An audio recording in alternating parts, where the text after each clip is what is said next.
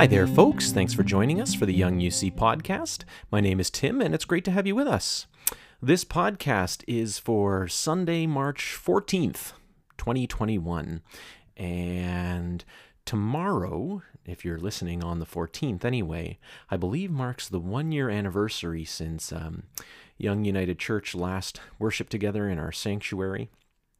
It's sort of around the 1-year mark for a lot of things around this pandemic that have happened for many of us. Many of you who are listening, I'm sure, can look back to a year ago and mark sort of the date, give or take a week, that this became very real and when it struck close to home. And so we kind of hold that in our hearts, we hold that in our heads, and we hold that in our spirits as we journey in this Lenten season. It seems like this past year has been, well, a Lenten journey of sorts. And so I pray in the midst of this that you have peace, that you find peace. May the spirit of love be upon you even in the midst of struggle, in the midst of difficulty.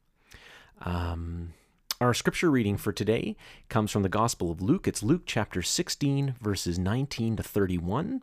This is the story of the rich man and Lazarus. And so I hope this passage, this meditation, this podcast, gives you some thoughts on it anyway. Just a shout out to the Narrative Lectionary, I Love to Tell the Story podcast. A lot of the ideas from this I got from listening to that this week. So there's a bit of a shout out to them. Let's pause. Let's catch our breath. And may you be blessed.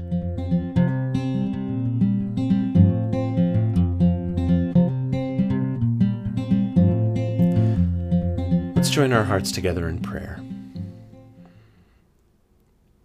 Holy God, may the words from my mouth and the meditations in all our hearts be acceptable in your sight. Amen.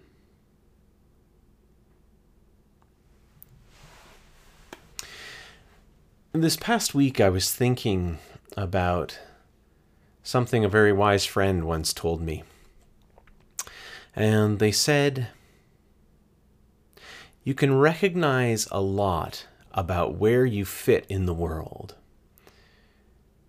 by how you feel when a police car drives by. And this isn't to judge it one way or the other.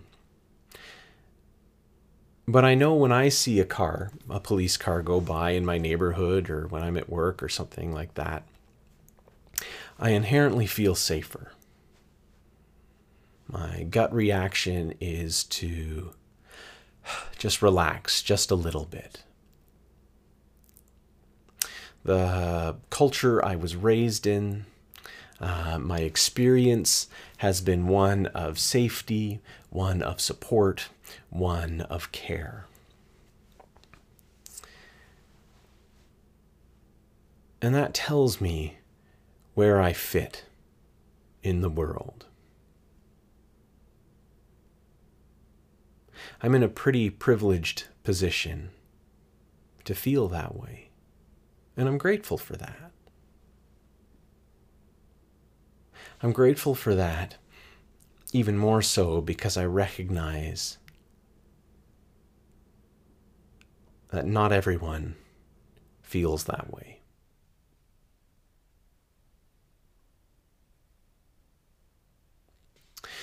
In our scripture reading for today, in the story of Lazarus and the rich man,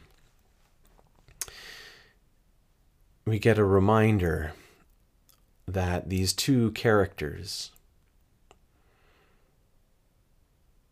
live across a chasm from one another, across a divide. In the scripture, it's a literal gate.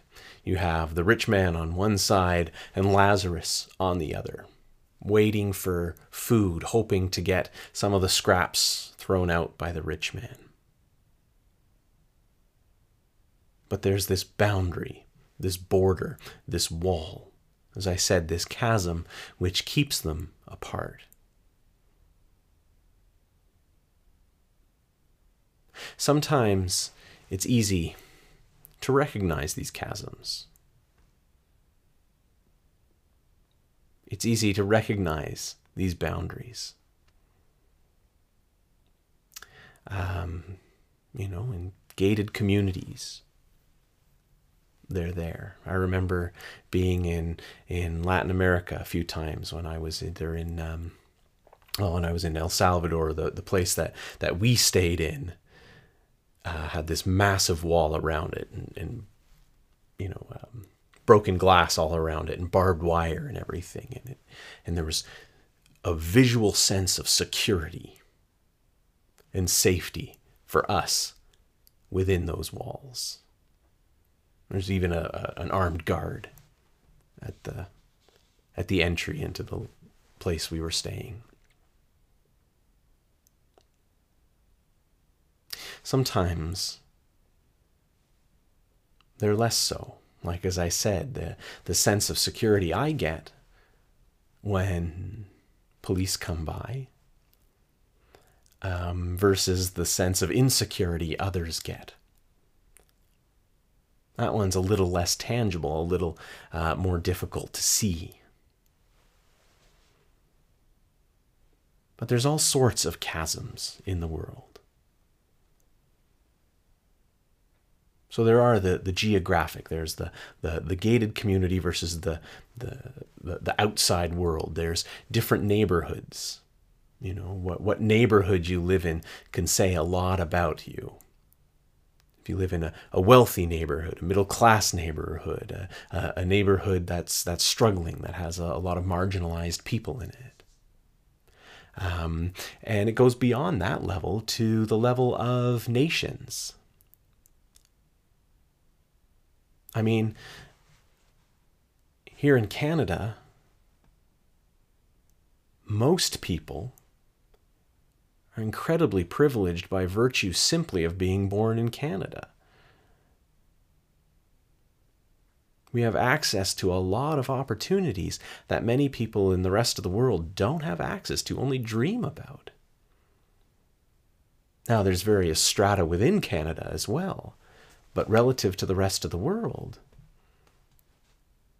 much of Canada, not all, because there are places where that privilege is absolutely denied. I think of indigenous communities that have been under boil water advisories for years. Those pop to mind. But many parts of Canada have it pretty good with our health care, with our access to education, with all sorts of things. And those are other examples of chasms that divide, that keep some people in and others out. Education is a good example of it. If you have access to education, that gives you a leg up, and some people only have access to education because their families have access to education. It becomes a bit of a spiral, a bit of a system. So education can keep some people in and others out, whether you have access to that. I think of the political chasms. In the world, there are some people who have access to political power, and many who don't. Even in Canada, the access we have to political power varies. Yes, we all have the right to vote, but some people have, more access through lobbyists, through other means to advance political agendas.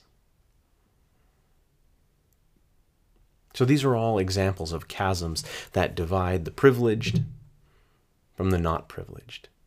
And it's not like you either are or aren't. There's a whole spectrum, and some of us can be on the inside in some ways and on the outside in others. We see it with financial power and wealth. We see it with racial privilege, gender privilege, orientation privilege.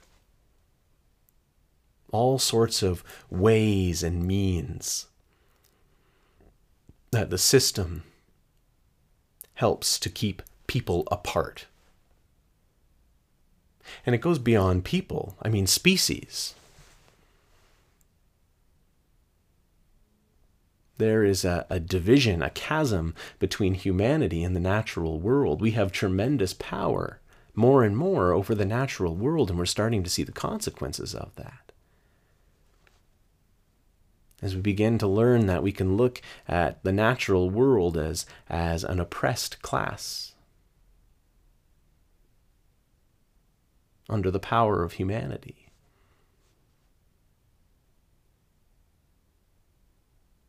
So there are chasms.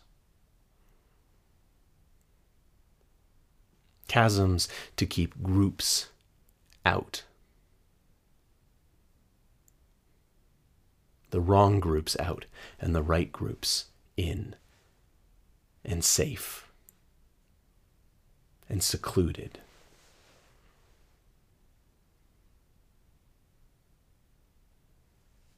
This story that Jesus tells of Lazarus and the rich man, it has this chasm.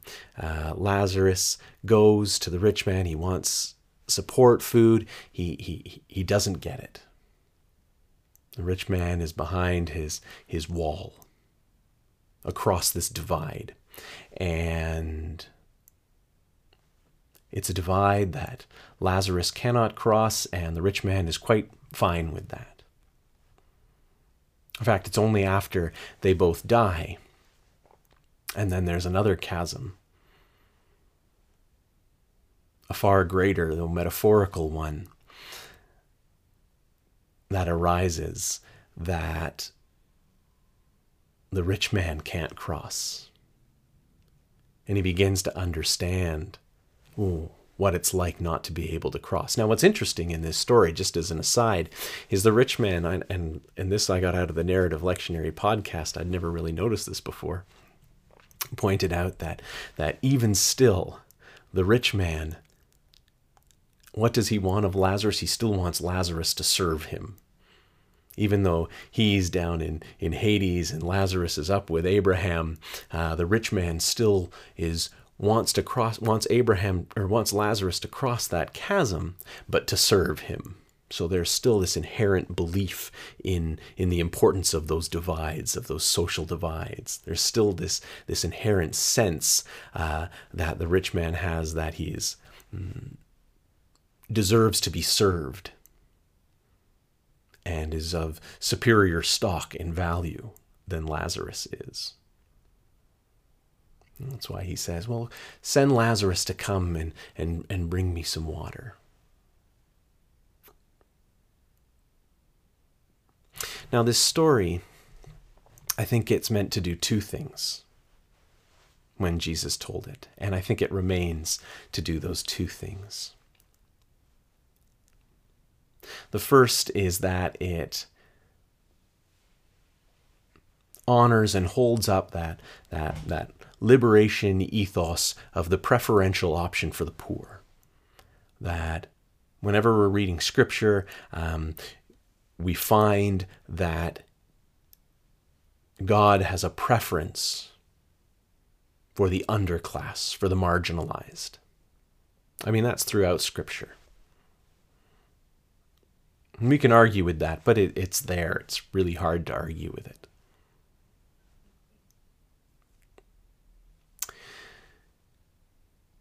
And so we think about, those marginalized groups.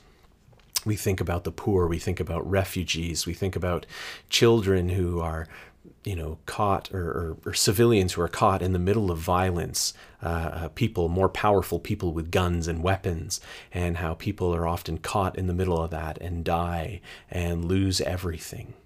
Of refugees scrambling to get away and start a better life for their family, only to have walls built, doors shut in their faces. Thinking about the environmental decay that has not been caused by many of these creatures and animals that are suffering the consequences, and many humans who are bearing the brunt of the cost initially anyway, are in areas that had the least to do with causing climate change.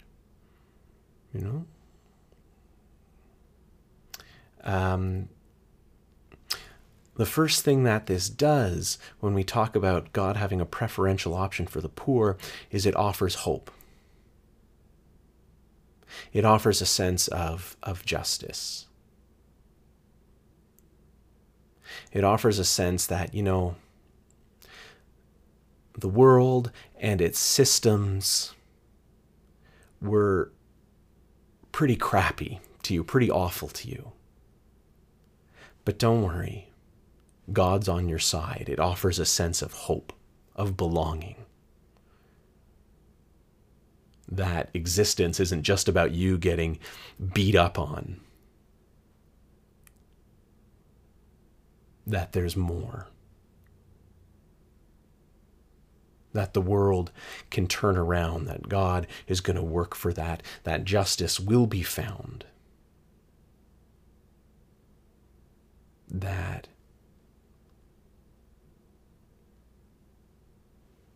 God is on your side and wants to make the world right and wants to make whatever your existence is or was right. So there's hope in that. The other thing that it does is that it challenges those who are on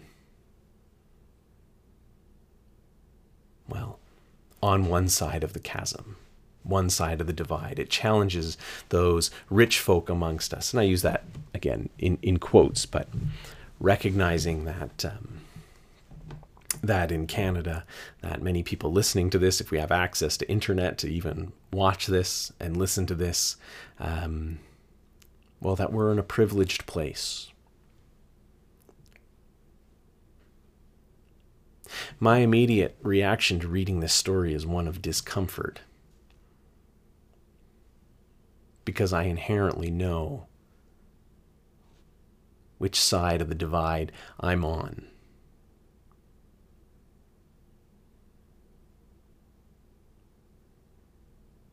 I inherently recognize that, I'm not rich, but relative to the rest of the world, yeah, I'm very rich.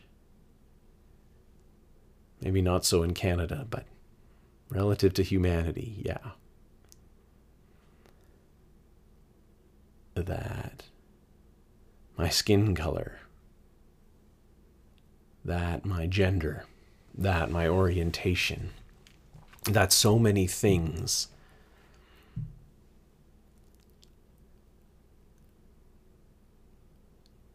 keep me safe, keep me secure, that so many systems have been built in our world to protect me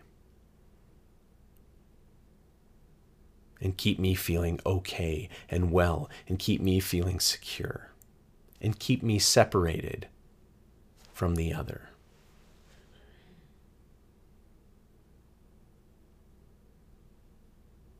So this story challenges that.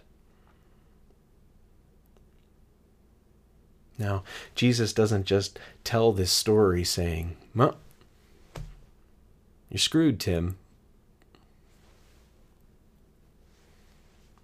Instead, I think there's an offer here. And the offer here is to cross that chasm.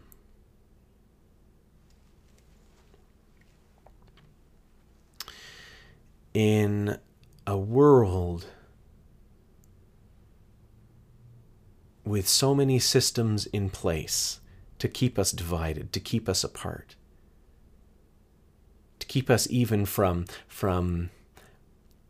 seeing much less intimately knowing and building relationship with those others on the other side of the divide, with those folks who aren't part of my neighborhood, with those folks who aren't in my socioeconomic class, with folks who have a different skin color from me. In a world with so many systems which work so hard to keep those divisions in place, the invitation here is to cross that chasm. And that's the ministry of Jesus. When you read the Gospels, the ministry of Christ is a ministry of crossing those boundaries, crossing those divisions, crossing those chasms, and building relationships.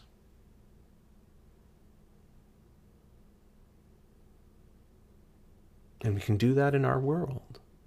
We must be able to. We have to be able to.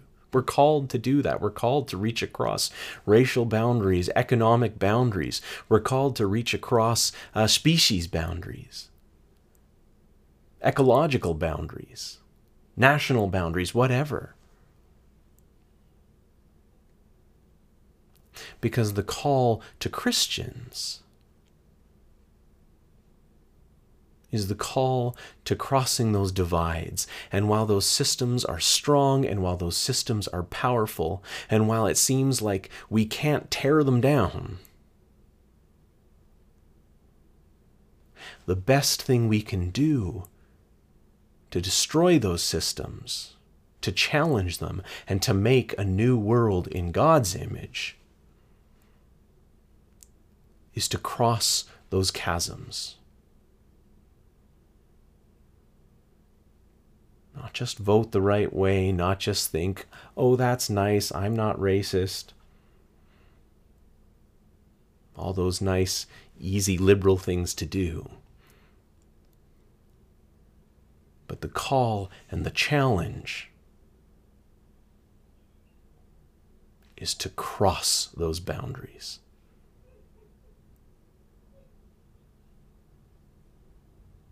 So how do you do it?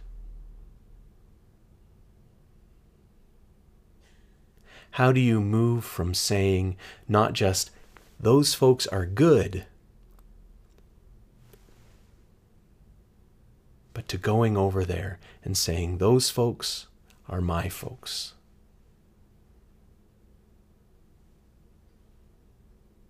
Thanks be to God. Amen.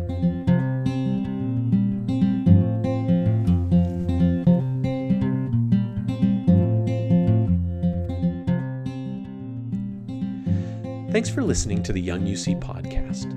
If you liked what you heard, you can go to youngunitedchurch.com. There you can connect with worship, hear past sermons and music, and learn a little bit more about who we are and some of the outreach that we do. All of our work in the world, from supporting outreach in Winnipeg to sponsoring refugees to creating content for listeners like you, is supported by donations. If you'd like to support us, please find us through Canada Helps or directly through our website. Thanks very much, and have a good day.